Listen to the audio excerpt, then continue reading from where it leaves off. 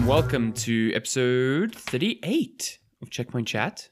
My name is Alessandro Barbosa, joined by Matthew Figueroa. He's on my right here. By me, have you ever called me by my full name like Matthew Figueroa, only when you're in trouble. that? Usually Maddie Fig. What did I do this time? You undid my beautiful retweet on our great Twitter account. Why would you do that, though? I mean, come on. What? I mean... Do you not know how Twitter works? No, I don't know how social media works. I'm really bad at it. And constantly retweet things that shouldn't be retweeted. Yeah, it's not the first time you've done this. It's not the first time you've been fired either, but it's all good. I know. Still, I yeah. mean, it's very awkward to start our like recordings with "Hey, you're fired." Well, not like, only that, it's like, "Hey, you're fired. Oh, I've got to find a new place to record now. Can't come visit you. Can't do this. I mean, got to find a new venue, new studio." I mean, who are you going to record with then? It's just like you're going to be talking into the void, into a mic. Well, have you seen my photo of Lupin with the my microphone? I mean, yes. Checkpoint Cat is a real thing, you know? I heard Lupin nearly fucked up your mic. He did. On stream. He didn't like nearly break it, but he did push it over. Jesus. Busy. Cats are super dangerous, man. They're assholes when they want to be. I mean, he's busy sitting on the table. I'm busy streaming. And just casually like looks at the mic, pushes it over. I'm like, what are you doing? Why are you like this, Lupin? Good Lord. God. And he's so demanding. What a demanding cat. I don't think I've never known a cat that wants affection as much as this cat does. Like you'll be sitting down doing something, he'll just come paw your leg like, hey, give me love. And you like pat him on the head, he's like, thanks. And he walks off. Like, okay, well, why are you like this? We're back after a commercial break. Yeah. Slight technical hiccup. You might not notice it though, but if we suddenly jump into a different topic, yeah. This is the magic of editing. Wow. Well, we're all magicians up in this show. I'm desperately, well, not desperately waiting, but there will be a day where this records and I listen back to it and it's like, it's all fun. It's all good. Oh no, you mean the opposite? Well, yeah. I mean, it's happened before with our very first episode 0, which is great. Yeah.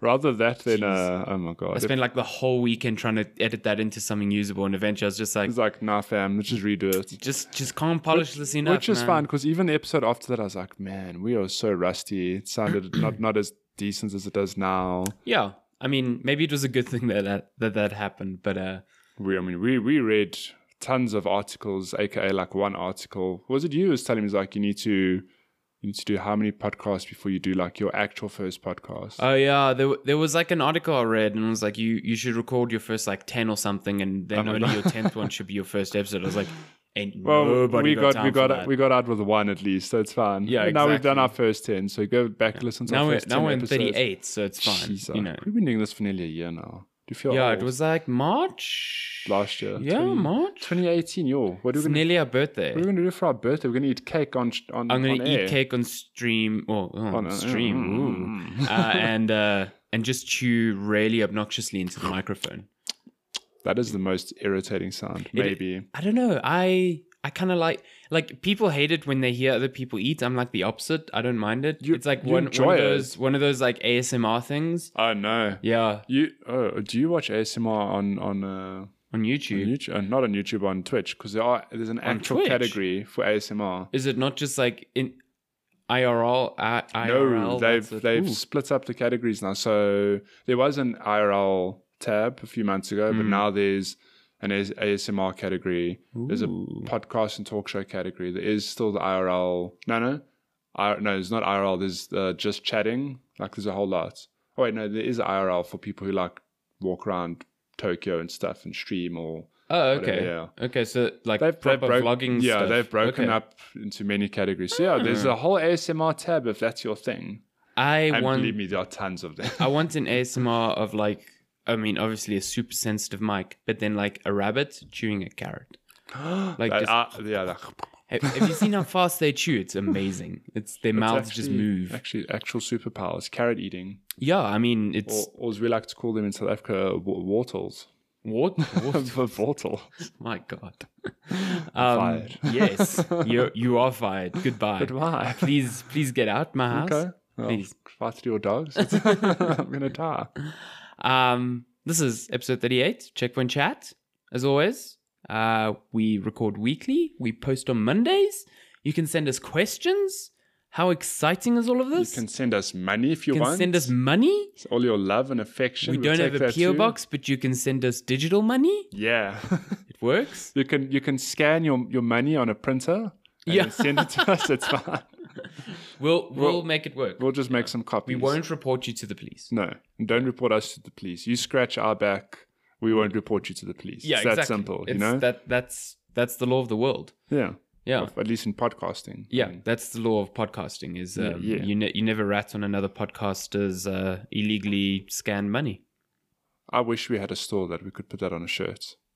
Oh my God. We make a note of this in like 300 episodes from now when we're big and famous. You can send us questions on Twitter at Checkpoint Chats as always. DMs are open even. All day, every day. Yeah, all day, every day. You can send us questions whenever. You don't have to wait for that tweet on Friday. I know you like Matty's gifts, but you don't have to wait for that tweet. Just holler at us. Just talk. But we're here to talk about games sometimes. Yes, sometimes. So I want to know. Actually, before we get to the good games, I need to get a bad game off my chest. Oh my God. So I wanted to talk about this last week. Yes. But I couldn't because the embargo for the game was early Tuesday. The game in question is My Time at Porsche. You have to spell that for me because I need to make a note. Is this Porsche as in the car Porsche or? No.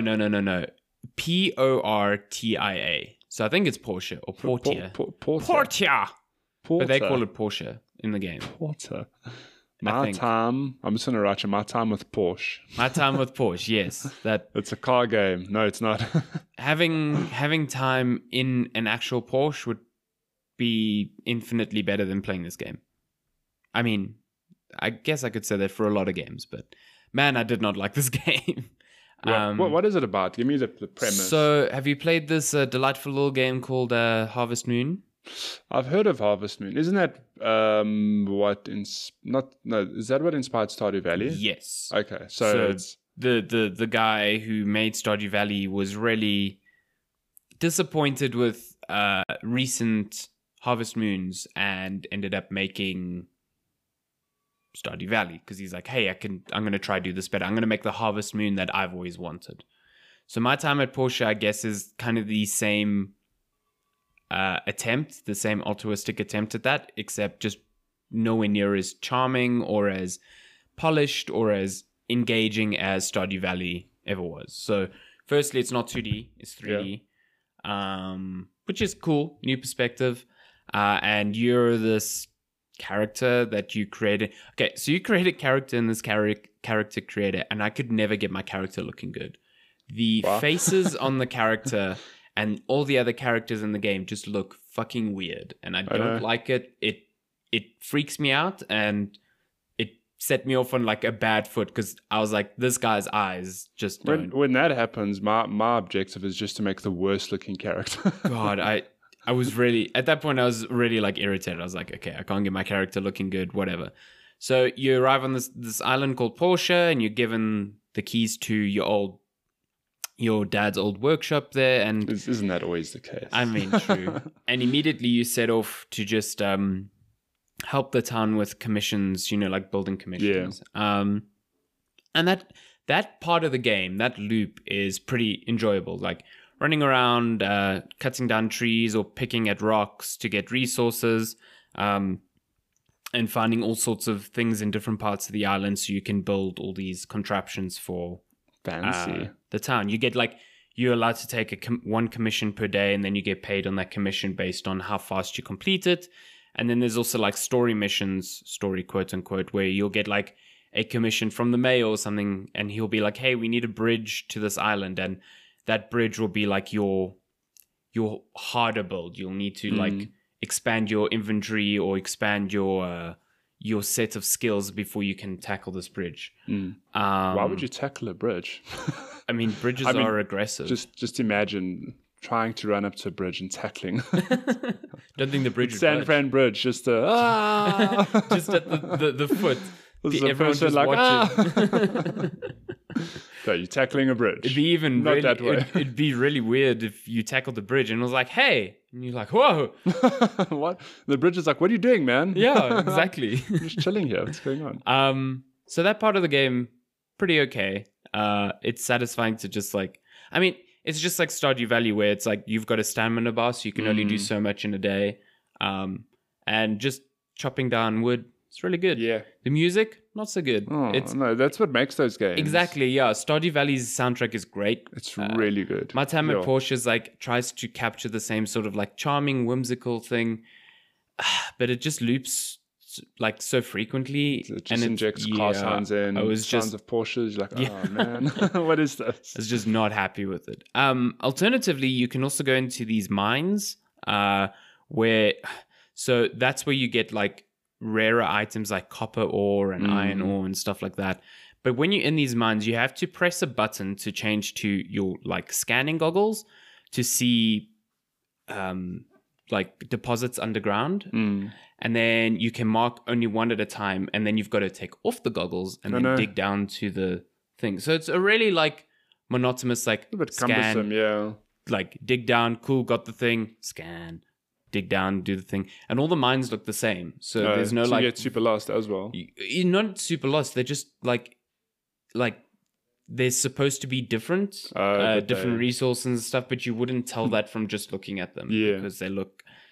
But sorry, on the mines, does it follow that Stardew Valley thing where it's like you keep digging down, you can come up at like any time? Yes. Okay, so same sort of premise. Yes, yeah.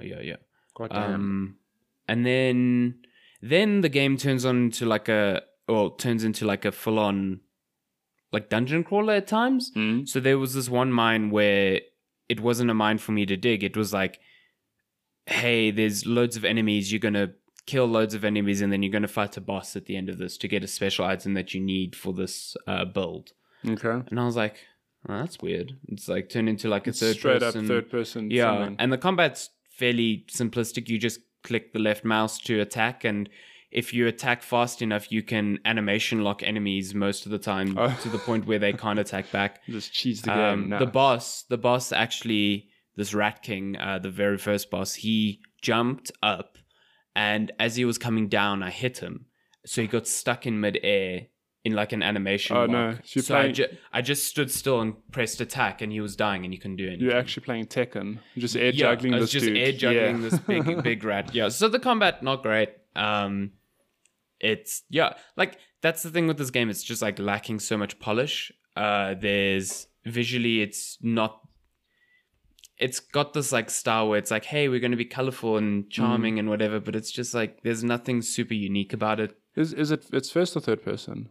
Third person. It's third person. Yeah. Okay.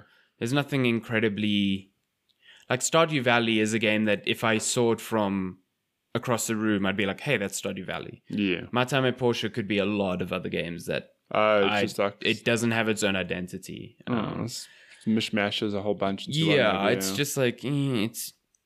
And the voice acting is so bad. Yeah. I've read reviews where they praise the voice. I don't understand like, it because were you listening on mute? Man, I don't know. Some of the recordings, like the recordings of the other townspeople and the recordings of your character's voice, they sound like they were recorded in two different studios because like your character's voice is so rough and sounds very low quality compared to everything else. And then the volume is just like fucked. Like sometimes it'll be balance. Fine. Oh no. And then sometimes the characters are talking, you can't hear them at all. So it's just like, what? Hey, I want you to. Yeah, it's just so strange. And like like games do this thing where, so you have a character name. So because they can't record lines for every conceivable character name in the world, they often most games give you like a nickname so that it flows in the sentence. Man, these sentences are just like they'll talk and you'll be like the subject of a sentence and they'll just omit your name and just carry on. And it's like, hey, well, that sentence does not make sense anymore now. Like, how you doing?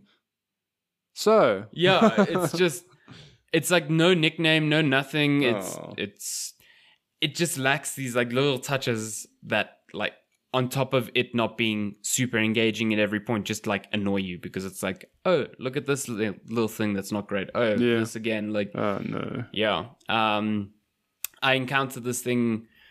It wasn't super long into the game, but I had to kill these sea urchins. So sea urchins. Yeah, the animals in the game are pretty weird. Like, again, they've got weird faces. I don't know why like faces in this game they don't look great. It's a style they're going for. Oh, they don't look great. But the animals are cool. Like the sea urchins float around near water with like balloons on their back. They look really cute. And then you have to fucking murder them because you need to get spikes from their back for umbrellas or something. I don't know. There was this one that was like super high level. And I didn't realize it was killing me incredibly fast because the feedback from the game is really poor. Like your health bar goes down, but there's no like, little red thing around your screen to indicate that you're taking damage or a damage indicator or anything like that. So I would run up to this thing, not realize it was super high level, and it would hit me twice, and I'd just immediately die. And then I'd have to start the whole day again. But like, it's just so like sudden. There's no animation for my guy like falling down to indicate I died. It's just like, oh, here's this thing. Oh shit, game over screen. Like what the fuck just happened? What's going on? So it took me like one or two tries to even realize that I was dying.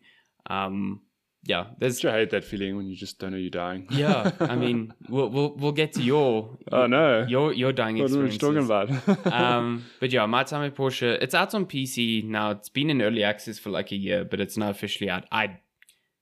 I can't super recommend it. Like, I don't think it's that great. I think it sounds like the sort of game, and this is a case with a lot of games these days, that get better with time as they start fixing stuff. Maybe they could fix the curve for. I think it's a bit too harsh at the beginning. Like things need too many resources and becomes a bit of a grind.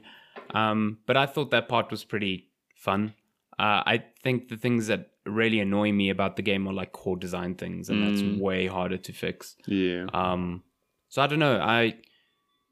I assume a lot of people will maybe enjoy it if they really are hankering for something like Harvest Moon. But if that's the case, I'd just say go play more Stardew Valley because it's way better. Way better. Although, but I mean, this game is third person though. I know there are other games in the same vein, but maybe a third person Stardew Valley is a nice difference. But I don't know if it's worth looking over the hiccups, and if you dig deep enough, is it a good enough game or I don't know.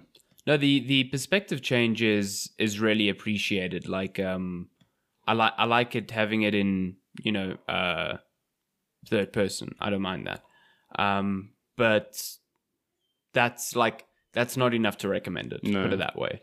But Stardew Valley is just Stardew Valley. Game. I mean, I guess it's hard to look at Stardew Valley. Yeah, exactly. So, but yeah, it's just I don't think it's worth it. Maybe you'll be tempted when it's on sale or something to give it a go. But just like you played like a Stardew Valley with cats type thing. Yeah, what is it called? Cattails. Yeah, Cattails. Yeah, it's just like it's trying to hit a certain mark and just does not hit. Yeah, and I mean when we spoke about that, it was a while ago. It was last month sometime. The same thing was like, rather just play Stardew Valley. Yeah, I mean, I don't know how a game could ever match with or overcome or surpass Stardew Valley, but man, in this genre, it's like Stardew Valley is the benchmark that you should just play if you know. And it's difficult to surpass something like that essentially refined that formula so damn well. Yeah, because Stardew Valley is like Harvest Moon, but that everyone actually knows. I don't know what the Harvest Moon was when I played Stardew Valley, and everyone's like, yeah. Oh wait, it's like Harvest Moon. No, actually, it was from that book, the Jason Schreier book, where Blood, Sweat, and we're Pixels. reading about it, where the dude who made the game loved Harvest Moon. He's like, "Yep, I'm just gonna make my own version of it." Yeah, so he just made Stardew Valley, and then made it even better. So My Time at Portia, don't dig it. But don't dig it. If you feel differently, I'd love to hear what you think and why you think it's better. Like, I'm curious because like reviews are pretty split on the thing. So tell us how to spell Portia. Yeah, tell us how to spell Portia. Or how to pronounce it. Portia. What have you been? Can I interject? Okay, so go for it. My high school best friend Gareth Pond. So he's busy messaging me this morning, and I was like, "Nah, I'm busy podcasting." How rude. He's like, "You podcast?" I was like, "Yeah, I've been doing it for nearly a year now." And he's just like, WTF, when did this happen? I'm very offended, Gareth. Like, where have you been? Actually, I have to send him a photo. Very offended. So, now we're sending a photo. Now we're sending you a photo. So if you listen to this, I'm going to retake that. He needs to Instagram us podcasting because he's popular. He's famous. He'll get us millions of listeners. Yeah, he should talk to Blue Apron on our behalf. They'll be like, I came here because I thought this was a great platform for photography and awesome videos. I'm like, no. It's for sharing podcasts. For sharing stuff. Good. Let me timestamp this. I've been playing a little game called Bloodborne. Ooh, it's not so little though. It's not so little. So now let me take you on a journey here, okay? Paint a picture for me. Paint a picture, okay? I don't know how to paint. Okay. I can speak instead. Speak a picture for me. I'll speak a picture into existence. So not everyone, a lot of people I know have told me like, man, you should play Bloodborne. And I know this. Yeah, you're one of those people. I mean, I've got a friend, Stefan, another friend, Adrian, my colleague, John Michael, all of them. Or John Michael, all these people and other people like, hey, Bloodborne's really good. You should play it. And I've always been like, yeah, I'll get to it one day. I mean, you know me, I don't get through that many games in a year. No. So last year was really just like getting through a backlog of existing and past games, and then finally this year it's like, hey, I can play some Bloodborne. Ooh, and you know what? People aren't wrong. I really do like it. So being like an old school mentality gamer, and this is something I only realized actually playing, I suppose, Hollow Knight last year. Yeah. Where I got such a satisfaction from the challenge of the game. I mean, I've always played games like that, but it was really when in Hollow Knight there was some brutal challenges and bosses that I overcame, and I was like, you know what? I get such a rush from, it's hitting your head against the wall till you get a little bit better that you can actually overcome it. I was like, well, of course I'm going to enjoy Bloodborne and these, games in this vein, or of course I've always enjoyed them. I've just never really like put one and one together, thought like, hey, this is a whole genre that I really appreciate. Yeah. But it makes sense. I mean, like, let's take Ori, for example. It's also like a great platformer that's really difficult. Yeah. I think about growing up with games like Contra, where it's just straight up.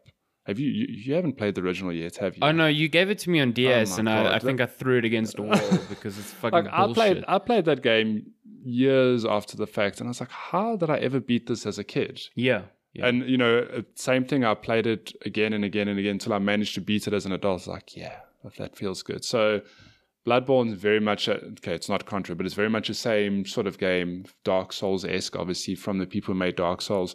Brutally difficult, but it's designed in a way that you always learn just a little bit more every time until you're strong enough to overcome whatever challenge lies ahead of you. Yeah. And I'm really, really, really loving it. It's just a lot of fun. Did you kill that werewolf at the beginning with your bare hands? With my bare hands, no, but I did laugh at the hand chop animation. Oh, yes. It's very good. I know Kung Fu. Yeah, so it obviously died right. Although I'd love to redo that bit and just have... Apparently you can kill him. No, I think you can. It'll just take a while because, let's imagine chopping a werewolf with your hand. How's that going to go down in real life? It's going to take hours and hours. But thankfully, Bloodborne, it'll be a little bit less, hardcore, maybe like 10 minutes, not even. What weapon did you choose? I chose the axe instead. So you get what? There's the cleaver, there's an axe, and there's a cane. You chose the hardest weapon. Is that the hardest weapon? Why? What makes it the hardest weapon? So the threaded cane is generally considered like a pretty good, easy starting weapon. Yeah. And then the cleaver is the most balanced all around. The axe is hard because it's like slow and its range is strange, and the range is very weird. Yeah, that's still something I'm trying to figure out. I've spent a lot of time attacking and like just missing the person in front of me. I'm like, I need to be a lot closer for this to work. This is something that isn't explicitly said in the game, but you use blood shards or blood stones to upgrade your weapons. Yeah. There's an item right at the end. They might have fixed this, or they didn't. So there's an item you get near the end that is the item required to take your weapon from level 9 to 10, which is the max it can get. Okay. And there's only one. So you got to choose one weapon to take to its max. So you can buy all the weapons in the game, but there's a limited amount that you can reach, like upgrading. Yeah. Because you're only going to get so many blood echoes. So I stuck with my cleaver the whole game. Yeah, I was also thinking about that because eventually I bought. I don't know what the weapon's called. I bought a hammer, basically. The weapon design is so cool. So it's light attack. It's light version. It's just a sword, and then you switch its modes, whatever. You clip it into this massive hammer. Like you clip it into the head of a hammer. And you're just holding a big hammer now. I bought that. One of my favorites like that is, I think it's Ludwig's Unholy Blade. It's like a sword, and then the sheath for the sword is a bigger sword. It's nice. Very, very good. But so the reason I mentioned that, I've got that now, but I find myself still thinking like, I've already upgraded my axe. I don't really feel like, I don't really feel like upgrading this new hammer of mine, but it's like I know how to play with the axe. Well, I'm still learning how to play with the axe efficiently. Yeah. I think learning how to play with the hammer now is really just shooting myself in the foot, Yeah.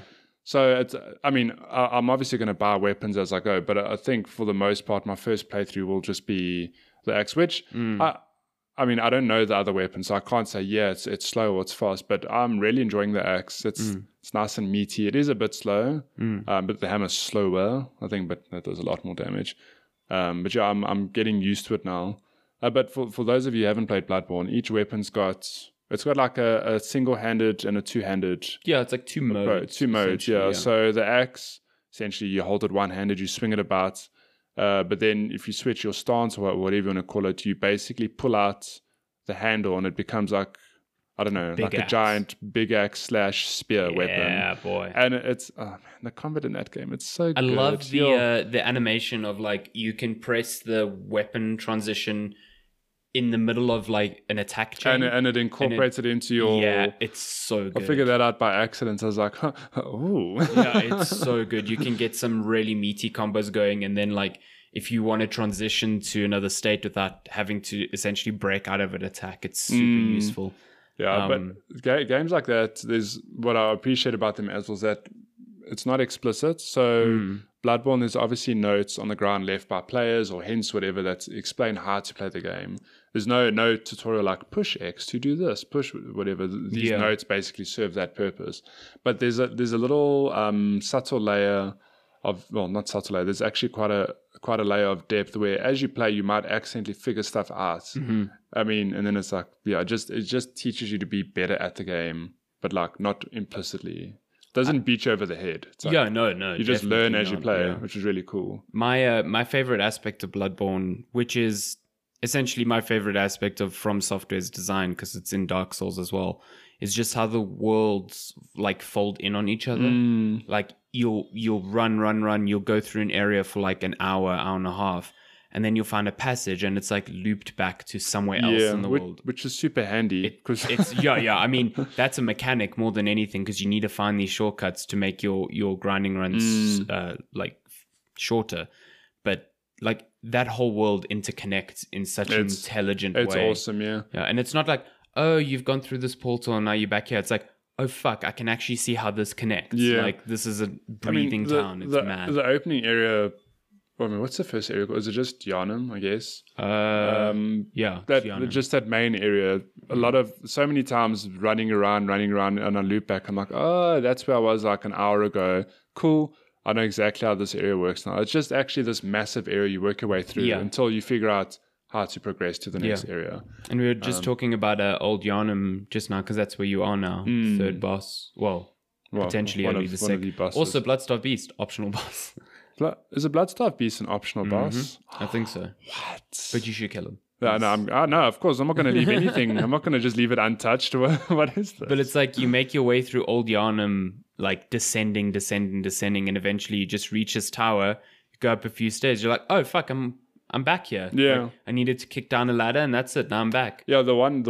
Thank God for this shortcut, because the Bloodstarved Beast is, to get there, like the roundabout way is long. There's a lot of those hooded creatures and those like werewolf aggro and they scream mofos, and they're very annoying. And there's that asshole who shoots at you with a machine gun. Yeah, I can't believe you didn't find the way up to him. I need to go back and explore that area. But yeah, I found the shortcut, thank God. So I'm just gonna like keep grinding through the Bloodstarved Beast. Who like I've tried fighting it. I think I tried maybe 4 or 5 times, and I can get it down to, let's say, like a third / half health. So like it's not bad, but I know but I know it goes into another phase where then you start getting poison. Then I think on his last third, he's just spewing poison all the time. I don't want to play this. So game. Getting close to him, you just that boss literally made me put the game down because I was just like, fuck this, I can't anymore. And I came back to it a few months later. I killed him after like a handful of attempts, and then I was proper hooked into Bloodborne. And then I was like in there. But what's cool is that it's sometimes you do need to just put the game down. Oh yeah, really. So the first night I played a solid 4 hours. I got past the Cleric Beast. Played through that area. Then I got to old Father Gascoigne. Oh, just fought him. I think I died maybe 7 or so times. Yeah, he's an asshole. But then like I was tired and I was like, cool, I'm gonna go to bed. Played a few days later. I beat him on my second attempt. So it is just a thing of going in fresh sometimes. Yeah, no, you need to have like a bit of time away to get a bit of perspective. Contemplate life. Because I found that when you're banging your head against the wall with the boss, like the frustration just leads to more mistakes. I mean, you have to bang your head a few times though, just to learn their attack patterns and stuff. But you're gonna die. But there comes a point where you either like slowly getting better each time, or you're just getting progressively worse. And that was happening with Father Gascoigne. I was doing stupid things like rolling into corners and then like not healing enough, and then I was just. But you also, you're at the point where you're still learning the game. I feel like the biggest fault of Bloodborne is that it doesn't scale as well near the end of the game. Oh yeah. So like by the end of the game, I was killing many bosses like on my first attempt. I know. It was a combination of my gear was really high, but also like I understood the game and the bosses weren't evolving my understanding. So it was like, okay, cool. I know how to be cautious. I know this and that. And then I played the DLC, and that DLC like, fucked me up. Oh my god. Some of the bosses in that DLC are absolutely ridiculous. Like absolutely ridiculous. It's really good, but Jesus. What makes me laugh at a game like this though is that if you go as you progress, when you get to an area, it is hard. You're like, whoa, this is so challenging. Then you progress past it and you come back to the area like, it's really not that hard. I think if I had to come back and fight Father Gascoigne, I'd be like, yeah, he's not that bad. You just learn. And it was the same sort of thing with Hollow Knight, for example, where you get to a new area and you're like, oh my God, how am I going to get these enemies just are murdering these damn me? Bees. Yeah, these damn bees. But then in Hollow Knight, you have to backtrack a lot. You go through an area like, you just cruise through it, not an issue. I mean, and Bloodborne's similar like that. I've gone back to the first area just to grind up some healing, and I'm like, why was I scared of these? Although I do still die once in a blue moon because I'm careless. I'm like, I'm so good at this game, and that it's very quick to beat me over there. Be like, no, you're not. No, you're not. No, like, calm down. Yeah, that game punishes your arrogance. So no, it really does. I've done it many times. I'm like, I'm just gonna speedrun. Oh, look at this big guy. He thinks, oh shit, I'm dead. Okay, damn it. But it is super satisfying, like you said, to go back to an old area that you were very cautious and whatever, and just sprint through it, killing everyone because you're just farming up. Like it's incredibly satisfying, and it's more satisfying because it's not just like, I mean, there is an element of, hey, you've leveled up and stuff, but for the most part, it's like you've just got better at this game. Yeah, you've just skilled up to a point where you're just better. It's not just numbers that are making you better. So it's actual From Software is exceptional at doing that. Like, I tried Dark Souls after Bloodborne because I'm like, hey, I get this. And I understand now why Bloodborne resonated with more people, because it's like Dark Souls is a lot of item management. You're constantly swapping to new weapons and, you have a shield, so that slows down the pace of combat and whatever. And Bloodborne's just like, hey, you've got a weapon. You can play the whole game with this weapon. Focus on attack, like be more offensive minded, and that just spoke to me. And I think a lot of people. Not only that, in Bloodborne, it incentivizes you to hit back. Yeah, because you've got that little like recover. Yeah, so if you take damage in Bloodborne, you've got like a quick moment where if you attack the enemy, you're able to recover a little bit of health, which it encourages you to stop being like, I'm just going to roll away or whatever. It's like, actually, let me try get a hit in. Although that can kind of backfire. Yeah, sometimes. It pushes you into situations where you're really desperate. Like, this boss took half my health. I'm just going to run up to it. I'm dead. Damn it. Yeah, exactly. How did this happen? But Dark Souls doesn't have that.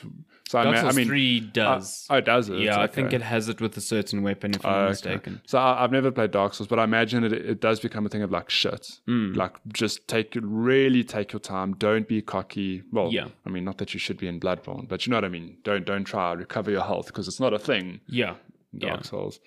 But I get it now. I mean, it's never, not that I ever doubted that Bloodborne was great, but it really was just a matter of me finding the time and getting myself into the mindset and wanting to play it. And I mean, it's never been a thing of, I'm not going to like this game. But I love this game.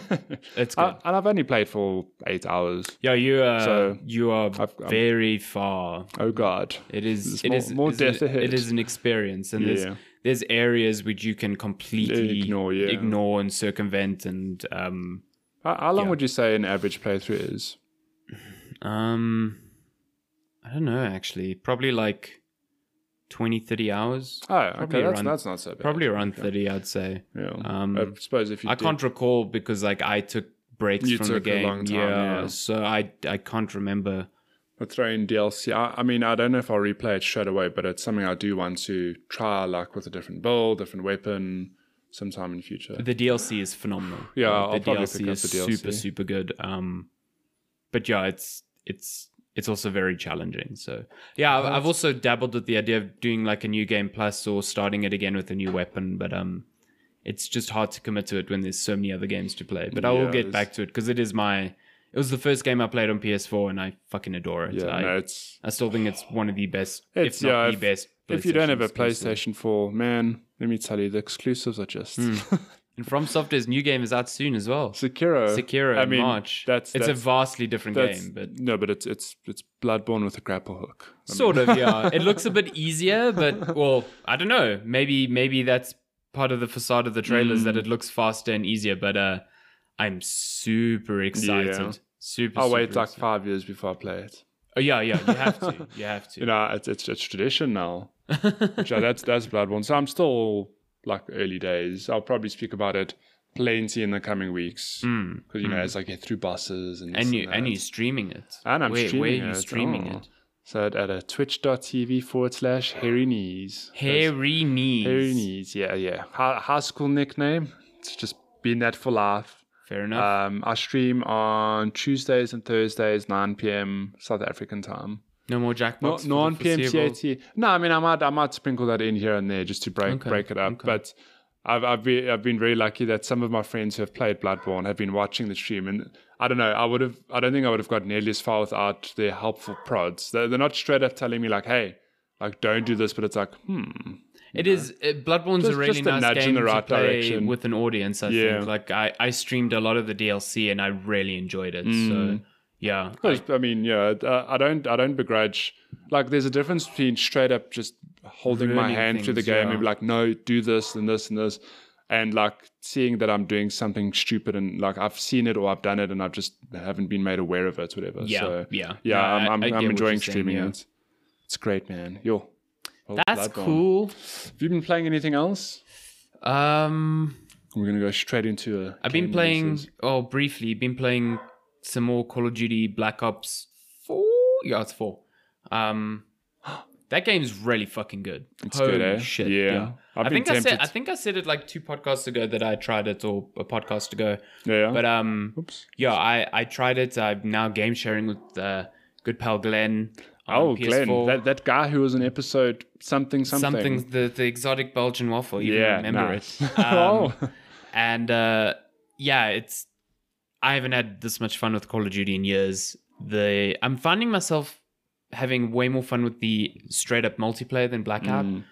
It's just the pace of the game is really good. I thought that including items so you don't regenerate health in this one. No, you have to heal. Yeah, you have to heal. And I was like, oh, that's a big change. I fucking love it. Like, it's really, really cool. The thing is, like, you don't have to regen health, but it's it's still in my head like similar in a way. You just have to actively push like, oh shit, I'm dying. It's not automatic. Heal, you know? So essentially the timing window on it and, you know, the effect on the flow of the game is the same. But like you said, there's so many times where I've like killed 2 people, run around a corner, then try to re-engage and be like, oh fuck, I forgot to heal. Yeah. No, so it makes it more active, which is quite cool. Yeah, and there's like items which increase your healing speed, but then you have to give that at the expense of other equipment.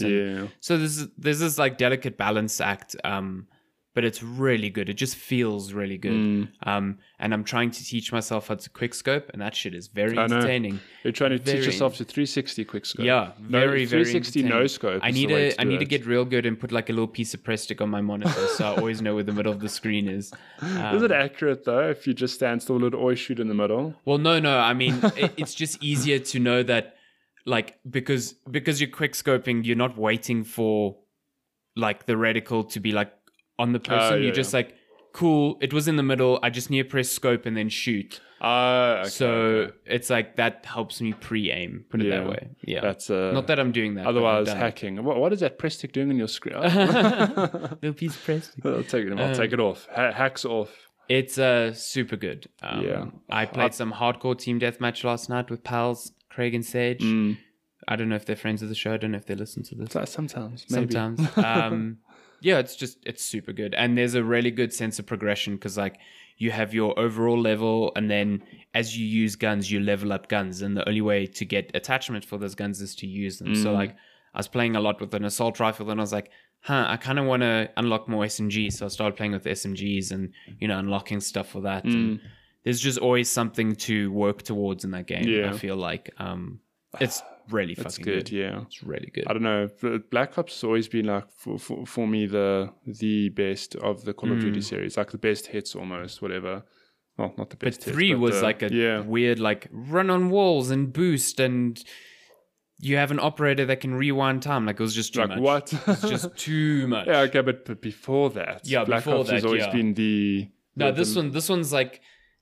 It struck that balance of like, hey, we're not going to be World War II again, but we'll have some of this future bullshit in there, but, you know, toned down. And I think the inclusion of the operators really helps, like each player essentially having different abilities and ultimates that you can pull off in the game, which is really fun. Unless you're Nomad and use dogs, those things are bullshit. Oh my god, and they're strong. Hey? Jeez, they're way too strong. Way too strong.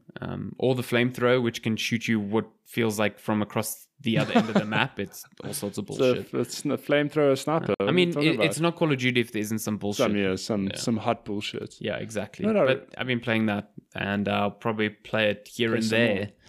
Here and there. Nice. You know what I realized we could actually just also touch on quickly? It's Resident Evil 2 demo. You played it. I played it. Ooh, yeah. I didn't think about that. Also just dawned on me, and I was like, what else? Resident Evil 2 demo. Yeah. What did you think of it? Let's fly through this before we end up being a 2-hour podcast. No, quick.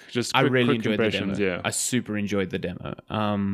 I don't have like super strong memories of the original because I played it when I was a kid. Like I still remember the fucking liquor jumping through the window and myself shooting myself. Did you wait at the window in this game saying, I know where you come I'm like, he's coming in, I was waiting happens. to turn around a corner and that thing's just fucking at me. Even that one window, the first time you see the liquor in like one of the early areas, you said walk over in the original Resident Evil. Yeah. And then it's in this game, I'm like, will it walk? And then I think happens like you asshole. It plays with your expectations. Like I think Resident Evil Remake 2 knows the people that are playing it. It's so like clever, you've played this before, so let's try shake it up a little bit. Yeah.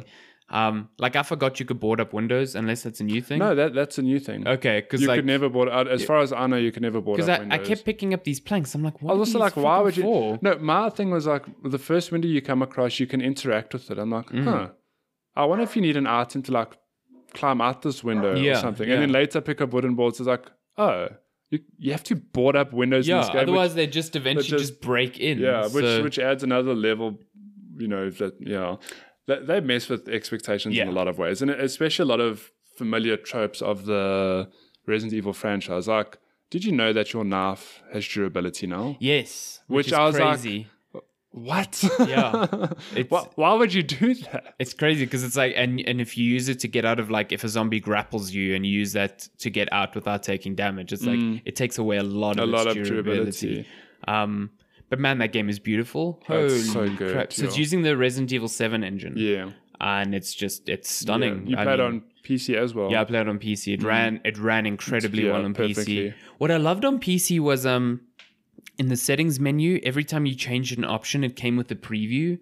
Oh, that's cool. So I didn't go through any of those. Yeah, so you can kind of see, like, I want to turn off shadows to this thing. It will be like, okay, this is before and after pictures of, what the settings going to affect. And, like, that's awesome. Put that in more games. I want to see, because how many times you look at an option and you're like, I have no fucking clue what this is. Yeah, what's going on? Fuck's ambient occlusion. Okay, I know what ambient occlusion is, but, like, there's a lot of times where, like, you don't understand the effect of a setting on a game, and I just thought it was a neat touch. Happens. Yeah, it's so good. I also thought seeing that dude cut in half, his guts looked beautiful. No, I mean, that's terrible. Visceral, but, yeah, it's visceral. But yeah, I think exactly like you said, they know that there's a strong fan base coming in. They're thinking like, I know this game, but they playing with you, man. Did you get the shotgun? I did. I didn't get to use it though. Oh, really? Yeah, because I was like, I'll save this for what I thought would be a liquor fight or something. And I just never saw. Oh man, the I used that thing straight away. I was like, because man, some of the zombies are tough to put down. Like, I mean, and what's cool about this now that you can aim, you can actually pop off the headshots. But it's such a clever mechanic in that your crosshair's like very wide, and then you stand still, and then you let it, give yourself time to aim, whatever. It's like a double center. It's like wide, and then it like locks. But it's so cool. But another nice thing I noticed is that in classic Resident Evil, if there's too many zombies, you have to like sort of think, do I waste a bullet or do I take a hit and run through them? In the first area, when you rescue the cop who ends up dying, whatever. Rescue, quote unquote. And then you have to run out because there's a whole lot of zombies just popping up. Two bursts out of a room. And in my head, being a veteran of Resident Evil, I'm like, I'm not going to waste my ammo. I'll take a hit from one and run through. Because normally when you get grabbed, you're like in a state of invulnerability to the other zombies. Yes. Okay. Not in this game, man. I got grabbed by the one. And then the other one grabbed me at the same time. There's an actual animation where they both grab you. Oh, hectic. And I fell down. I was like, oh my God, I'm dead. Because they both grabbed me. Oh, but then wow. Eventually you do get them off you, but you take a lot more damage. I had no idea. Yeah. Wow. So it's little things like that they know people will do. And they're like, no. Like, Shit, this is a modern Resident Evil. I really like that. So I got down by 2. I was like, what is this? Like, damn you. Because I got grabbed by singular ones a couple of times. I did not know that happened. I wanted to get grabbed by one, so I'd push it off, knock the other one over. But the one grabbed me, the other one came over, grabbed me as well. And I fell over. I was like, oh God. I thought the virus spread when you were bitten, and my dude, Leon got fucking bitten. Resident Evil is very like shady on that, because like, no, you're fine. You just use herbs and you don't die. I mean, my favorite was in Resident Evil 3 where you play as Carlos and you have to go basically come up with an antidote for Jill because she's infected. Yeah. But I'm like, I've been bitten throughout this whole game. Why now all of a sudden? Just give her a herb. Just give her some herbs, man. I like in this one that you have gunpowder as well to craft ammunition, which is new. I'm sure there'll be a deeper... Yeah. I mean, Resident Evil 3, I think, was the first one that introduced gunpowder back then. It was like combine A and A for handgun ammo, B and B for shotguns. I'm sure... I mean, maybe not, but I have a feeling there will be the same thing. Different gunpowders and, make And I like the inventory system is pretty easy to kind of understand. So I'm so excited for this game. Yeah, but it's out on Friday. Now I'm stuck in Bloodborne. I'm like, do I buy Resident Evil and get distracted, or do I just focus on Bloodborne? And then by the time I'm done with Bloodborne, Resident Evil's maybe a bit cheaper. It's going to be hard to resist, man. Exciting. I need it so badly. But exciting. That's the demo. 10 out of 10 excited. It was real good. But real good. We're going to fly game releases quickly. Just fly through them. We've got 40 minutes left before we hit an hour and a half. We've got so much to do before then. Game releases. We are looking at game releases between the 21st of January. Payday's nearly here. The 25th, yeah. To the end of January. This is your first payday. Proper payday. So excited. Oh boy. So excited. It's the best feeling. Let's look. So we've got A Fisherman's Tale, which is a Rift, Vive, and PSVR game. I actually looked at the trailer for this. It looks fucking cool. It's like this. it's like this VR puzzle game, but it's like, so you're in a room as like a whimsical, charming fisherman. Yep. And on the table is a model of the exact room that you're in. Yeah. So you can fuck with perspective things. Oh, nice. So if you pour like water through the window, then a big gulf of water comes through the window you're in, and you use that to like solve puzzles. It looks awesome. That's really cool. What's it called again? Cool. A Fisherman's Tale. A Fisherman's Tale. Really, really, really That's cool. a clever idea. Yeah, when I saw that trailer, I was like, okay, yeah. We got Sonar Beats on PC, Android, and iOS. I'm assuming that's a rhythm game. Mm-hmm. Switchblade on PC, PS4. I'm not sure what that is. Switchblade. Have you ever played with a butterfly knife? Yeah, I was literally just going to say it's probably like a gangster simulator. You know? There needs to be a VR game where you just play with butterfly knives in a safe space. It has the cool noise. Where you can't cut yourself. And then when you cut your finger, So like every 2 seconds. Then you're a game developer. You can make that a reality. I can make that. Just whoop one up over the night, please. Wonder Song is coming to PS4. This is a game that came out last year. It's like a very cool 2D adventure style game where you use music as a form of, I don't think combat, but it means to solve puzzles and stuff. Heal the world. It got nominated a lot for the IGF Independent Games Festival Awards. So, nice. It's really cool. It looks really cool. The Hong Kong Massacre for PC and PS4. I'm not sure what that is. I guess it's bloody. Yeah, it sounds like it. It's a massacre. The Hong Kong Massacre, actually, it's a Stardew Valley clone. Huh? Yeah, actually, it's this whimsical game about finding love in Hong Kong. Oh, no. Maybe it is. Who the fuck knows? I mean, Yakuza is about a crime lord who runs an orphanage, so who the fuck knows? Look this up. At the Gates, PC, January 23rd. Returner, PC, January 24th. Slay the Spire is out. Full release on January 23rd. Is that in early access? Yeah. Okay, and it's been in good early access. Yeah, friends of mine love that game. It's like a build them up card game. Very cool. Well, it's like a roguelike card game. Roguelike. Yeah, sorry, that's right. Have you ever played Solitarica on your phone? No. That's a roguelike card game that uses the rules of Solitaire. It's very good. Oh, yeah? It's nice. very good. Battlefleet Gothic Armada 2 PC, January 24th. Piku Niku. So this is a platformer, and it looks super strange. You need to look up like footage of this game if you're unsure. Piku Niku. That's Pikuniku. Nice. Piku Niku, like Pikachu but broken. Pikachu. I looked up the Hong Kong Massacre. It is a fast-paced top-down shooter inspired by classic action movies. It looks to me like Hotline Miami, but like Hotline Miami's like realistic Hotline Miami. Yeah. Okay. Looks interesting. Yeah. Piku Niku, you should look that shit up. It looks really cool. Cool platformer. Nice. Sleep Tight coming to Switch. I know. Isn't that dream? Surely that's a horror game. Yeah, that's that. We've spoken about this. Tower defense one, isn't it? Where it's like you're defending your bed from that's little very cute. Sleep Tight. Life is Strange 2, Episode 2, Rules. PC, PS4, Xbox. It's been like 4 months since Episode 1, so this is fucking a long time coming. Yeah. Well, if you're on Xbox Game Pass, you can play Episode 1 for free.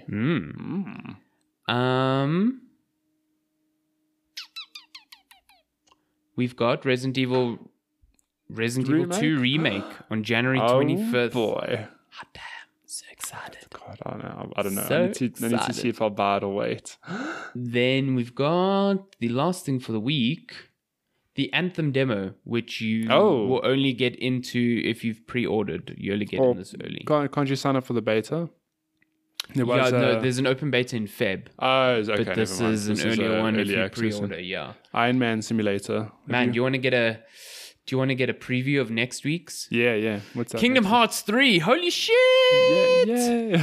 Can you believe that game is coming out? I'd be excited if I'd actually played any of the other Kingdom Hearts games. That's basically you sounded pretty hyped. I mean, I'm not. I cannot believe this game's out. I'm more excited on behalf of fans because I for that exact reason, it's like, whoa, this game. It's been so many years. It's been Jesus Christ. I feel like I've heard of Kingdom Hearts like throughout my entire writing career. Yeah. And it's been a long time. I mean, cannot believe it. There was no Kingdom Hearts on PS3. No. I don't think. So it missed the whole gen. This was announced for PS3. Yeah. So it missed the whole gen and we're like nearly supposedly at the end of PS4 gen. So it's been a long time. Oh yeah, it's been a long time coming. The one thing I hope is that it's not disappointing for fans. Like, oh God! After all this wait, and I don't know, there's a lot of pressure. I apologize for my big ass yawn. Jeez, I got recording like at 7 a.m. or something. Yeah, something like that. Woo! Oh, whoa! Wow. Sorry about that. Let's get wild. What? Let's get wild. Should we do some news? Yes. Oh, yes. Is that the only trailer from next week? A preview? Kingdom Hearts? I can give a shit about anything else. Oh yeah. So much shade. It's not shade. So much of news. Your games got to get better. Whoa. Sorry, that was shade. I apologize to everyone. Actual shade. Put shade. On your sunnies. Put on your sunnies. Gotta get some sunscreen. You gotta get some sunscreen. Well, you won't need sunscreen in the shade, I guess. I don't know. Just get gaming news. Stop you out there. Okay, I'm just scrolling through. Oh yeah, there's a big change. So Division 2 got like a whole like data, well, not data. It feels like hands-on previews came out and shit like that this week. The big news is that the Dark Zone. So, did you ever play Division? No, I didn't. So what I think the best idea of the game was, even though it wasn't executed as well as it could have been, were the Dark Zones. So it was essentially the game's PvP area. You went through a door and suddenly you were in a more hostile version of New York, and it was PvP was on. Yeah. But it was more like PvP and PvE mixed into one. There was still enemy AI in there. The only difference was that you were playing with other players, and the whole idea was to kill AI enemies, get loot, and then you have to call in a helicopter to extract this contaminated loot, quote unquote. And that was like some of the best loot in the game. Yeah. And you always had the choice to, hey, let's work together with other players. Hang on to fuck them over right at the end and steal their loot. Stuff like that. Really cool ideas. Yeah. Problem is they didn't level scale. Oh, no. So if you fought like a level 70 gun, you were like level 50, that dude just fucking destroyed you. No, man, that's not cool. So that was stupid. And that's the thing they're changing. Hooray. Oh, so did they never fix that in Destiny 1? Oh, no. Destiny? Division, man. Destiny, what? Sorry, they all blur and become the same game in my mind. So Division 2 is going to have 3 Dark Zones, not just one. And they'll all host 12 players at a time, and they'll all have their own like themes and loot and stuff like that. They are normalizing everyone's level, so no one has an advantage. Oh, nice. But you will get loot according to your level outside of the Dark Zone. Oh, okay. So essentially exactly how Destiny does it. In your PvP, your levels, unless you're playing Gambit, your levels are normalized, but your loot is always to your level. Nice. So, like, I don't understand why that fucking wasn't there in the first place. In the beginning. There's also now multiple ways to get loot. So previously you could only extract loot. Now you can still extract, but you can find also like safe havens where you can get loot with a lower risk, lower reward type thing. Or you can get loot by hunting down players who are when you've killed a few players, you become marked to other players a bounty. Yeah. And now you can essentially just exist as a bounty hunter and get loot that way. Oh, that's interesting. So, yeah, very, very cool changes to the Dark Zones, the best parts of the Division. I'm excited for that game. I'm super excited. You should get on PS4 and play with us. With all this time I have. Did you see some of that good Mortal Kombat 11 stuff? I did. Oh, man. Fuck, that game looks good. It looks great. Looks good. I mean, it's Mortal Kombat. I still haven't played Mortal Kombat 10. Oh, really? It's really fun. I need to pick it up just to play the story. Yeah, I loved 9, played a lot of that. 10, I just never played 11. 10 looks very, very cool. I like the... so they had the big gameplay revealed this week, and they showed off, like, amongst millions and millions of fatalities. Just like some of the gameplay, I think, Mortal Kombat 9 introduced it, I think, and 10 had it, obviously. Those X-ray moves. Yeah. They look more in flow with the game now. Yeah. It's not like press a button and wait for the thing to play out. Yeah. It's straight in the combat now. Yes, so which is really, really cool. I like that a lot. I think some of the new characters are cool. That one Geras guy is really interesting. And the game just looks beautiful. Like I think it's Mortal Kombat. Like you're not gonna be surprised by changes to it, but man, it looks cool. My favorite part of the reveal was listening to the crowd. Like the more violent it was, the more everyone was like, yeah. I was like, whoa, humanity, calm down. They've also introduced customization, just like Injustice. So you can customize. I think in 10 you had 3 movesets that you could choose from that variated. Yeah, 3 variations. But now it's like fully customizable from that's cool. their moves to their gear, as far as I can tell. That's awesome. Yeah, and it's out in like it's out on April 23rd, my birthday. Like, Michael's eyebrows. My address is I know. Yeah, you can send me a download code to checkpointchats@gmail.com. Checkpoint Chat podcast. It's also super cheap on Steam. You picked it up yesterday. No, mates of mine picked it up. He's like, hang on, this thing's 355 Rand. Damn. And I put out a tweet saying like, WTF is 355 Rand, and someone replied saying like, yeah, it's been like that for 2 months. That's strange. So I don't know what happened, or I don't know. Yeah, I don't know. I think if you're looking to play the game, it might be worth picking up for 355 Rand. I mean, that's a lot cheaper than the usual 800, 900 Rand entry points. Yeah. Sea of Thieves is getting an update that you'll have to re-download the whole game. I know. But it's reducing the size of the overall install. But like, I think it's now like only 6 gigs as opposed to like 20 or something like that. I don't know how they did that, but they've done that. What on earth? Lenska is spamming the shit out of me with Lupin photos. Oh my god. Oh boy. There's a Luna in there? Got some Luna photos. Oh my goodness. Look how beautiful he is. Just so cute. Oh, she's this look of disgust is amazing. Like, Luna, why would you do that? Yeah, why would you? How dare you take a photo of me? Oh my god, that's amazing. Sorry. Anyways.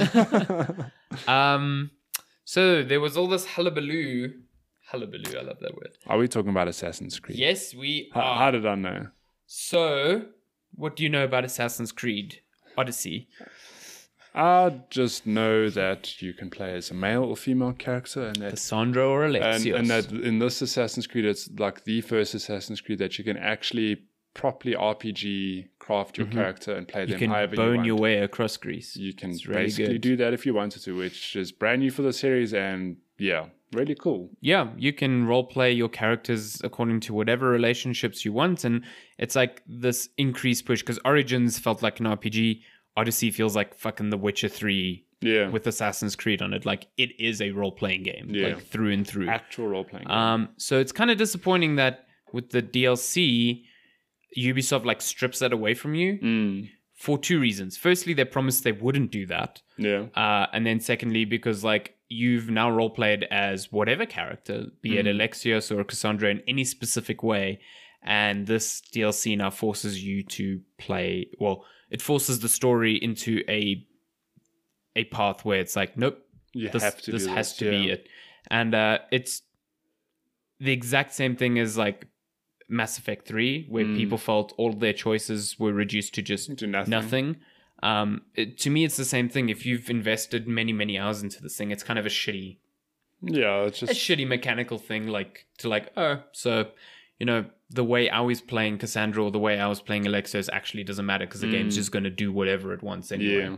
So that's kind of shitty. Ubisoft apologized. I don't think they're changing it because they say it's part of their 3-chapter story that they're building in the DLC. But I can understand why people were pissed off. Yeah. But obviously, people then got pissed off at people being pissed off because it's like, how dare they want their characters to... Yeah, I don't know. No, but yeah, the outcries was like, no, people are overreacting. It's like, no, but you're ignoring like some other larger issues here. And it becomes a vicious cycle of people hating on each other, which is... I just think if you are not angry at this, then... But you were angry at like something like Mass Effect, like... Yeah, what's the Those difference? Two are the fucking same thing. Yeah. This is the exact same issue. So, I don't know. Whatevs. What other news do we have? What else? Apparently, criminals are using Fortnite to launder money. V-Bucks. Very illegal bucks. I just read that headline. I haven't looked at the story, but I was like, what a time to be alive, man. Gone are the days of laundering money like an actual laundry mats. Just wash it in a washing machine. Yeah, no. Now we're doing it with V-Bucks. Like, what? I mean, anything popular enough to attract that much money is going to attract that sort of attention. What I don't understand with Fortnite, though, is that with Steam, for example, it makes complete sense in my head. There's a marketplace.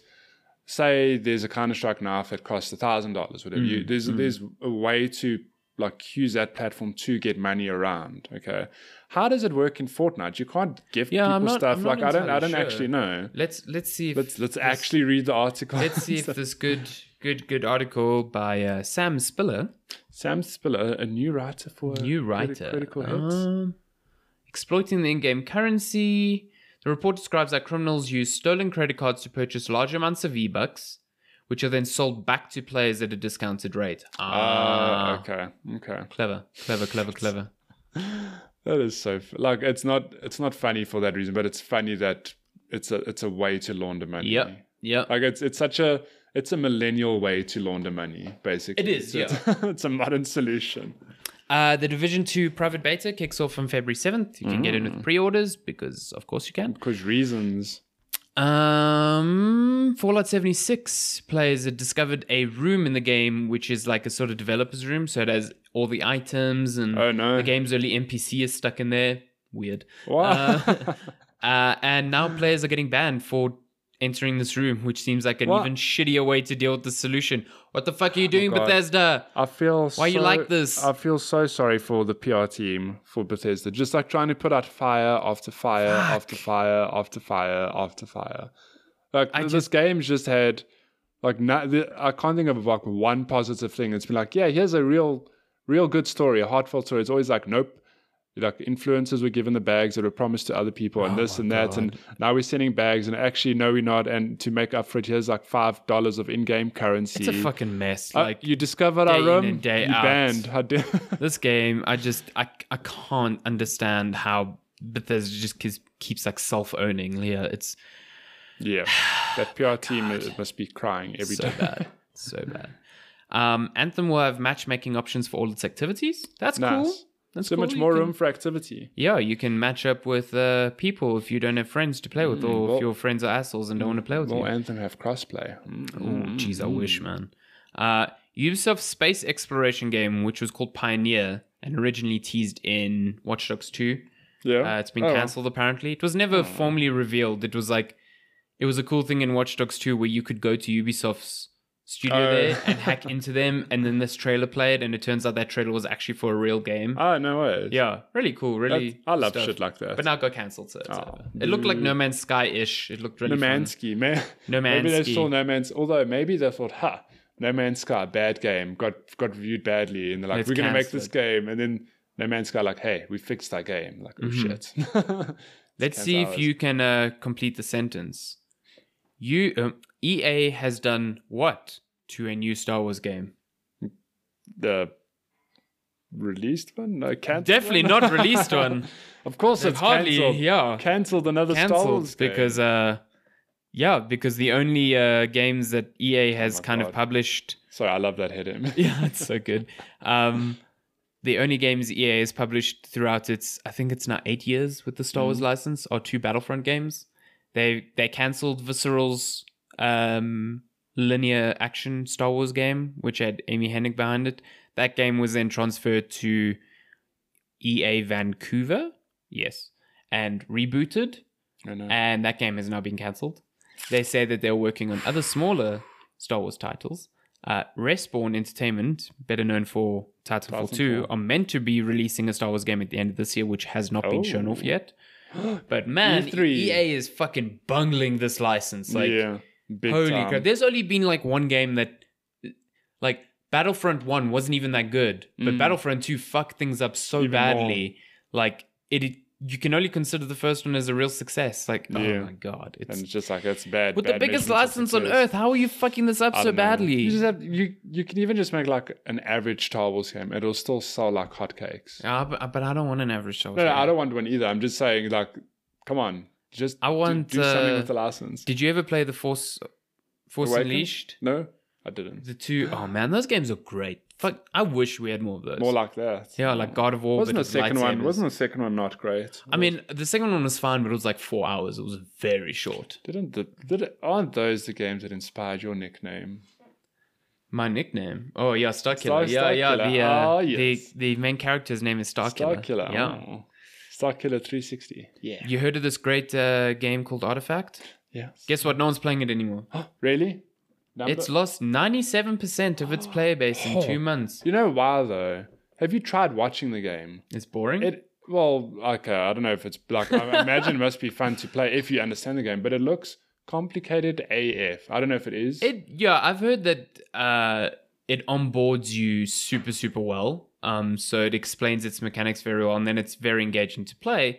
I think the problem is its economy is a bit of a fucking mess. And now the game's like, I think it was 2 days ago or a day ago, the peak player count was only 1,500 people. Shit. Which is nothing. I mean, can you just take a moment to appreciate that this is a Dota 2 spin-off? This is a Valve game. And it's dying. Tens of millions of fans, and it's dying. It's dying. Evolve, is that you? Battlefield 5's Battle Royale mode is coming in March. It's co-op. Well, it's only squads. You're only going to be able to squad up 4 people at a time for a 64-player match. No. There's also a co-op mode coming in March. And they just keep updating that game, even though its sales have been pretty dwindling. Colleagues of mine are playing it, and they're still loving it. They're like deep into Battlefield. I think if you're deep into Battlefield, the game is good. I don't think the game itself is bad. I think EA is just struggling to get new people in. Oh fuck. I don't know if we spoke about this last week, but this is a fucking wild. Yeah, that is a wild story. I'm going to go into it just because I need to get the facts right here. So tell us the facts. This is going to be the last story, and it's the most fucking disturbing thing. Gearbox, studio behind such hits as Borderlands 1, Borderlands 2, and then the not hit Aliens Colonial Marines. Fuck. The masters behind like the only 2 hits. They've made other stuff. Fun fact: Gearbox made the sequel to the original Half-Life. I don't know if you knew that. Oh, really? Opposing Forces. Oh. And Blue Shift, I think, was Gearbox. Wild. Did you watch the No Clip documentary on Half-Life? Danny O'Dwyer's one? I haven't yet, no. I was like, because Randy Pitchford was in there as well, and they worked on the sequels to Half-Life. I was like, Randy Pitchford. Speaking of Randy and his Pitchford, so there's been a very public spat between the studio's former lawyer, Wade Callender, and their CEO, Randy Pitchford, and it's spawned out of a lawsuit that was filed actually in December last year, which accused Pitchford of violating several contracts, including Callender's own employment contract involving Gearbox and its relationship to a real estate company that the two men own. So it sounds like a very personal falling out. Yeah. Gearbox had actually sued Callender just before that for breach of fiduciary duty. They basically claimed Callender had borrowed money to secure a home loan and had not paid it back in full. Basically accusing the company credit card. No, nice. What did it say? The papers, this is in the actual court papers. The papers elaborated on the accusation, stating that Callender had, quote, abused the privilege of credit card access by charging unapproved, wholly personal expenses, including family vacations, gun club memberships, firearm accessories, and getting ripped. Getting ripped? Yeah, basically he was doing steroids. Doing gym. Fuck, man, who knows? So Gearbox is, so then as a counter to this, whoo boy, geez, where does it actually say? So Callender basically came back with his own suit, which accused Randy Pitchford of having a fund where he was taking additional bonuses from the studios. He was taking $12 million from the studio into this real estate fund. Yeah. Which, could have been money to fund more games at the studio. It just seemed fucking weird. Yeah. It was paid to a company called Pitchford Entertainment Media Magic. Because if you don't know, Randy Pitchford is huge into magic. He's like a hobbyist magician. But as part of these papers, this is where it gets fucking weird. Callender also cites an incident in 2014 where Pitchford is accused of leaving a USB stick that not only contained confidential company documents that dealt with other publishers in a restaurant in Texas, but the USB stick is also supposedly contained a personal collection of Pitchford's underage pornography. Oh no. Okay, so the day after this lawsuit came out, so 21st of December, Pitchford appeared on a episode of Piff Pod Podcast. Sorry, when you say he appeared, is that because he's a magician? Yeah. He's like, yeah. It's me. He appeared there and he basically detailed his side of the story. So the suit was filed. No one knew about the suit at the time, but he felt compelled to talk about it. Yeah.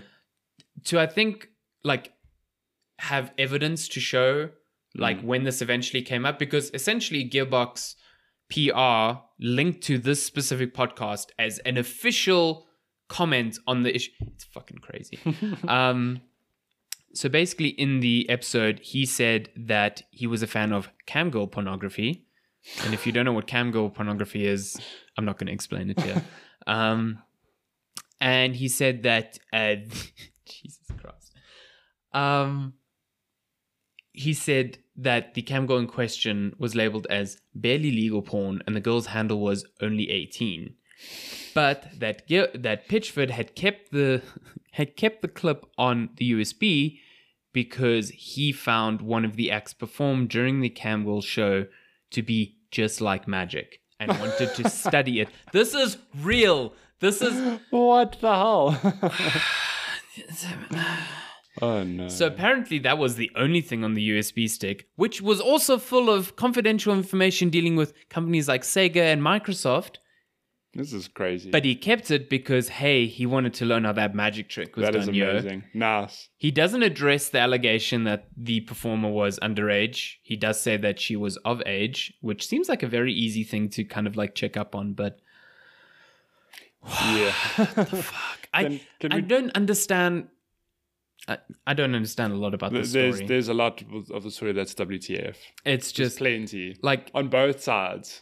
It could just be like at the end of the day, I don't give a fuck what fucking porn you watch. If you watch porn, like, do that shit, that's fine. The real issue is if it's like, hey, was this underage? Because that shit's fucking illegal and disgusting. Yeah.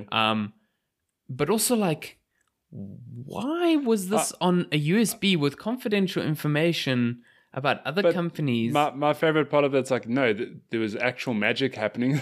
There was actual magic. It's like what?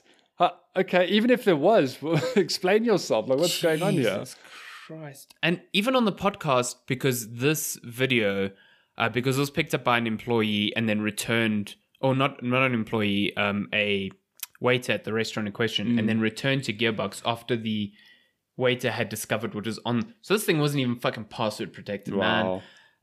So it was returned to Gearbox, and apparently a large portion of the executives, or at least the employees, saw the contents of the USB because they had to decide on whether this was something they had to act on. And Randy Pitchford says that not one of them assumed that he had that specific video on the USB stick for the purposes of learning magic.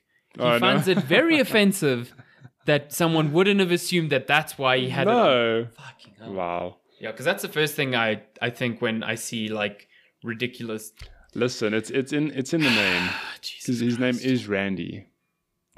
Just leave it at that. I mean, part of these allegations, as well as Calendar accuses, or it might have been another former Gearbox game director there. Yeah. He's accused Pitchford of... So Pitchford has a theater at his home where he and his wife host magic parties, like actual performances. But apparently at these parties, which are called peacock parties, they also expose themselves to underage women. Nice. These are all allegations. I'm going to put it out there. These are all allegations, not facts. I mean, not fact yet. Yet. But wow. Tune in next time on CSR. Wow. CSR chats. The C and CSR is actually checkpoints. Ooh. Checkpoint scene investigation. Yeah, done. That shows where they come and investigate your house repeatedly. See what's happening here. So with that, needing to be scrubbed from my body, should we move on from to your questions? Body? Damn. Yeah. I feel very dirty and violated by that entire story. God damn. Let me timestamp this quickly. Oh, we're doing good time here. We've got 10 minutes to get through questions. We have 6 of them, I think. 5 or 6. Let's start with the one that we somehow missed last week from Mix. I don't know how that happened. I blame you. He says, what? You're in control of this. He says, Hey, why are people hung up on Metacritic scores? In particular to the small group of vocal people who get angry when a reviewer gives a low score to their favorite game. Don't good/great playable games get spread by word of mouth anyway by friends, family, podcasters, YouTubers? Yeah, I don't know. To me, good question. Yeah, Metacritic scores are just like a quick indication of how a game's been perceived by media. But then I get it. User scores can be wild. They can be like incredibly high. They're just like 10 or 0. There's no middle ground. Yeah. No, but you're absolutely right. I mean, if a game's great, it'll definitely spread by word of mouth and should find an audience. If it's bad, it's same thing. Like, don't play this game. I think people get real hung up on like I remember when Breath of the Wild came out, and it was getting like crazy good scores everywhere, and the whole thing was like, oh, it's gonna beat, what was it, GTA 4, I think, for the highest overall Metacritic score, which was like 97 or some shit. Or it was at 98 at one point, so it was beating it. And then Jim Sterling gave the game a 7 out of 10, and people fucking lost their shit because he's now apparently destroyed the chances of Breath of the Wild having this Metacritic. Like, that's bullshit. Like, critics are critics. Like, they are not there to satiate some stupid Metacritic score. Metacritic is just an aggregator of those scores. So like, but it happens all the time. Like, people want reviews to conform to what the Metacritic score is because they think every review should be that. And imagine how boring critique would be if it was like that. I think going back to like my time at Porsche, I gave it a 5 out of 10. I saw some reviews giving it fucking like 8.5 and 9. I'm like, I don't understand you. Yeah. I read the reviews and I don't agree with points, but like, I don't want a situation where everyone's giving the same game the same score all the time, because that's just boring. Yeah. Well, didn't the same happen with Jeff this week? With what game did he review? Is it No More Heroes? No. Yeah. Travis Strikes Back. And he gave it what, like a? He gave it a 4, and then but then there were 9s. There were some 9s. It's like, what? Fucking crazy. I know for studios it's more impactful because some studios tie employee bonuses to Metacritic scores, which is bullshit. Absolute bullshit. But yeah, I don't see why people get super hung up on that shit. It's meant to just be a thing like, hey, I don't want to read tons of reviews. What's the average? Yeah, what's the average? Oh, I'm thinking of buying this game. Let me just get a quick look at how it's been perceived before I dive into reviews. It's cool when, like, I was super ecstatic when Breath of the Wild was, like, getting all these 10s. It's like, holy shit, it's 97 Metacritic. That's awesome. But I'm not going to, like, fucking attack someone because now they are a 7 out of 10. Like, no. I don't know, man. I'll disagree with them, maybe I'll agree with them, but I'm not going to go, hey, fuck you for doing this to Metacritic. Yeah. No. Next question. Is House of Cards still worth watching? Haven't seen any of it, but it interests me. Should I watch Blow instead? I've never seen Blow. I've never seen House of Cards. You've seen House of Cards? Yeah, I finished it yesterday. What a bullshit ending. Jesus. Is this the season without Kevin Spacey? Yeah, so it's the last season. Yeah. The season itself is pretty good, I thought. I think Robin Wright, who plays Claire Underwood, his wife, is phenomenal. She has been the whole series, and she carries the season so well. But man, that ending is some unsatisfying bullshit. Is it like Lost? It feels like there's an episode missing. It feels like... Oh, is it just like, goodbye? Yeah, it was so weird. But House of Cards overall, super worth watching. Really good. Yeah. I thoroughly enjoyed it. I haven't seen it. I enjoyed its run. Cool. Next question. Do you guys collect old game consoles like a lot of American journalists do? I don't have that type of money. No. Yeah, I had a PlayStation 1. I don't know what my mom did with it. I was very bleak. But yeah, I think from PlayStation 3 onward, I haven't ever sold a console. I've got my PlayStation 3, my Vita, my PSP, my original DS, 3DS, and I don't know if I'm going to sell those. I want to actually, like, I don't have the ancient consoles, but I'm going to start my collection with those consoles. That's essentially how I feel. Like, I've got a PS3 and a 360. Like, I got all these consoles there that are not hooked up, but I'm probably not going to get rid of them. Yeah. I just because I was only born in 92, like, I don't have a big love for like the NES or the SNES because I never owned those things. Yeah. So like, and then as soon as you start getting into the realm of like GameCube and PS1, or PS1 would be nice to have, but when you start getting into like 3D games, collecting those games becomes not as interesting because like 3D polygonal games didn't age well and stuff. Like, most of the collectors you see are collecting old as fuck consoles, really, and they're getting old. like fancy ass monitors that act as CRTs and stuff like that. Like, I have no reverence for that. Yeah, I don't have any interest in that. Like, I buy a SNES Classic. I've got it right there. It's staring me awesome. in the face. Yeah. And I'm not gonna go out of my way to get original, Yeah, I don't have the money because that shit's expensive. It's expensive, and I don't have the love to tempt me into spending that money. I mean, I think it's fair if we start our collection now, and 20, 30 years from now, to be like, hey man, you have a PS3. Whoa. Yeah, exactly. Wow. Exactly. Have you seen my PS1? No, I don't have one of those. Have you seen my PlayStation 21? Man, whoa, yeah. It's actual life. Where was I? What film do you like, but is disliked, hated by the majority of people? Mine are Alone in the Dark, Dragon Ball Evolution, and RoboCop. These are really bad choices. Those are all terrible movies. Oh, this is what Miggs is talking about. It's Alone in the Dark is fucking atrocious. It's so bad. It's directed by what's his name? Ubol, that dude is just so, oh god, that movie's so wild. Bad. Dragon Ball's also bad. It's not as bad. RoboCop's fine, I guess. Yeah. I thought it was okay, but it's nowhere near as good as the older ones. One that comes to mind for me, it's not hated by a majority of people, but Scott Pilgrim vs. the World. Man, that's loved by people. No, but I love that movie, but it genuinely shocked me that people hated that movie. I was like, people that hate that movie? Yeah, I know people like, you don't need that sort of negativity in your life. I was like, how? It's like one of my favorite movies ever. Incredible. So good. I went into that movie not knowing anything about what it was about. So imagine what a wild trip it was for me. It's like, this is like a gaming / fighting / awesome comic book movie that I just had no idea. Other than that, though, I can't think of one offhand. I think the easy answer, which I'm kind of stealing from my pal Ludwig on Twitter, but I agree with him, is Matrix Reloaded. Like, the Matrix sequels aren't good. Well, actually, I think Reloaded is fucking awesome. Wait, is that the second one? Yes. I love the second one. I love the second one. I think the second one has some of the best action in that whole series. Like, three is not fantastic. Yeah. But I think Reloaded is awesome. Reloaded has that highway scene. It's the best. It's got that fight in the park where he fights like 4 million Agent Smiths. Okay, that scene is not aged It hasn't aged well, but at the time it was like, it was intense. This is awesome. But the highway scene's really with those good. Like ghost twin things. And the soundtrack. Yes, that movie. It's so phenomenal. Good. I love that movie so much, and so many people hate every single thing to do with the sequels. I will say, I also enjoy Star Wars Episode 3. Revenge of the Sith, even though everyone hates the prequel. Actually, Phantom Menace I enjoy quite a bit as well. It's the same thing for Phantom Menace is pushing it. Like at the time I loved it. I think everyone did, but looking back now I'm like, I really love the final fight of the Phantom Menace. Like, it is no, that fight and in Episode 3 the Anakin and Obi-Wan. I'm like, that was great. Like I love that. Episode 2 is the worst Star Wars ever created. It is atrocious and I hate it. Yeah, that one should just be scrapped from memory. Really, really bad.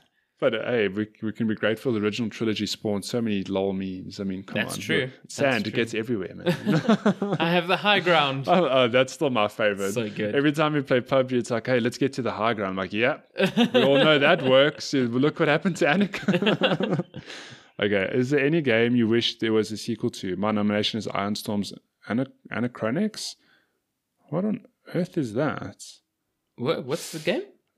Iron Storm's Anachronix. I've never heard of that in my life. Tell us what Anachronix is.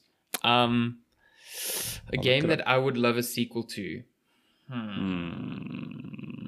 Well, here's an easy one for me. It's not a sequel, but I'm hoping that, and I'm sure it'll happen, if Remake 2 does well enough, but they remake the Resident Evil 3. Because that is, it's like one of my favorites. Why don't they just skip 3 and go straight to 4? No, because the better game. What did you not like Resident Evil 3, or did you just never play it? I never played it. You cannot offer your bullshit opinion if you've never played the damn game.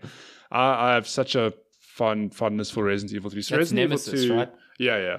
Now imagine fighting Nemesis, but like in a remake. Doesn't just Nemesis run after you shouting stars the whole time? Stars, yeah, all the time. So good. I watched a video. This is a complete tangent, but I watched a 20-minute video explaining the lore of Resident Evil. Yeah. Man, that shit goes places. Holy crap. Yeah? There's this virus and this virus and this virus.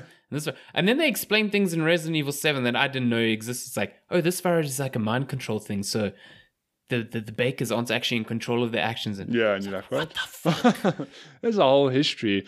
I think that's what shocked me with Resident Evil 7 the most, is that we thought it was a complete departure from like a reboot thing. It's like, no, it's in the same universe. It's like, oh, that's wild. Yeah. Oh, man. I mean, so Chris Redfield just drops in. You mean steroids, Redfield? Yeah. I mean, in Resident Evil 5, he punches a fucking boulder. Yeah, and in Resident Evil 1, he's like the skinny dude, like, hi, I'm Chris Redfield. And then in Code Veronica, he's again like skinny dude. Resident Evil 5, he's just on roids, jacked. man. He's been clapping the gym. Some wild shit going on there. I've never heard of this Anachronix game. I haven't either. But games I would love sequels to. I'd love a Bloodborne 2, but that's an easy answer. Yeah, that'll probably happen at some stage. Yeah, I think it will happen eventually. I'm trying to think of a game. There was a game a while ago where I'm like, it's a crime that we haven't got a second one. You know what we need? New Time Splitters one day. Maybe not. Yeah, I don't know how that would have aged. I think THQ Nordic bought the rights to that. So, yeah. Hey. Man, that's a good question. Nothing comes. It's tough to think of it like off the top of my head. Yeah, off the top of my head. I mean, I know I'm getting an Ori sequel, so I was gonna say if we weren't getting that'd be Let's get a Hollow Knight sequel. Let's get the DLC to what's her face, Hornet, because that's supposedly play the whole game as Hornet. That'd be dope. Yes, I would be pretty happy with that.